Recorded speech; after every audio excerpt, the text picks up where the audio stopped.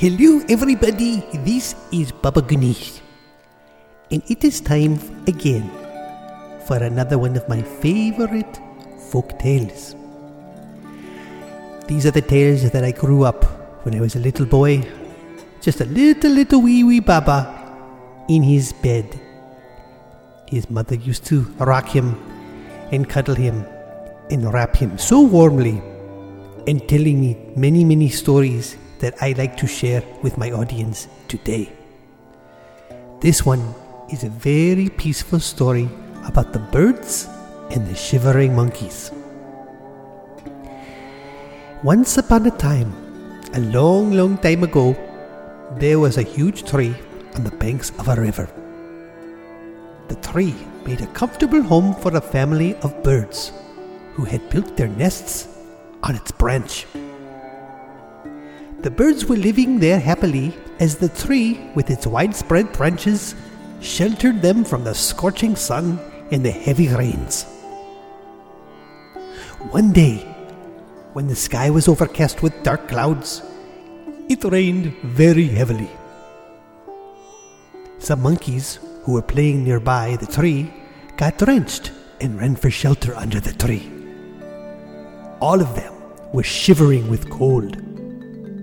When the birds saw the monkeys in the pitiable condition, one of the birds said, "Oh, monkeys, you would not have to shiver like this if you had built a home just like we did. You would not have to suffer like this. If we can build our nest with small beaks, then why can't you? By God's grace, you have 2 hands and 2 legs. Why don't you make a nice shelter for yourselves?" On hearing this, the monkeys got annoyed and swore to teach a lesson to the birds.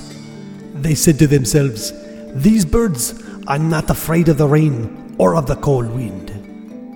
They are living comfortably, and that is why they are criticizing us like this. Let the rain stop and we'll show them how to build a home." As soon as the rain stopped, the monkeys climbed up the tree and destroyed the nests of the birds. They also broke the birds' eggs and threw the young ones down on the ground.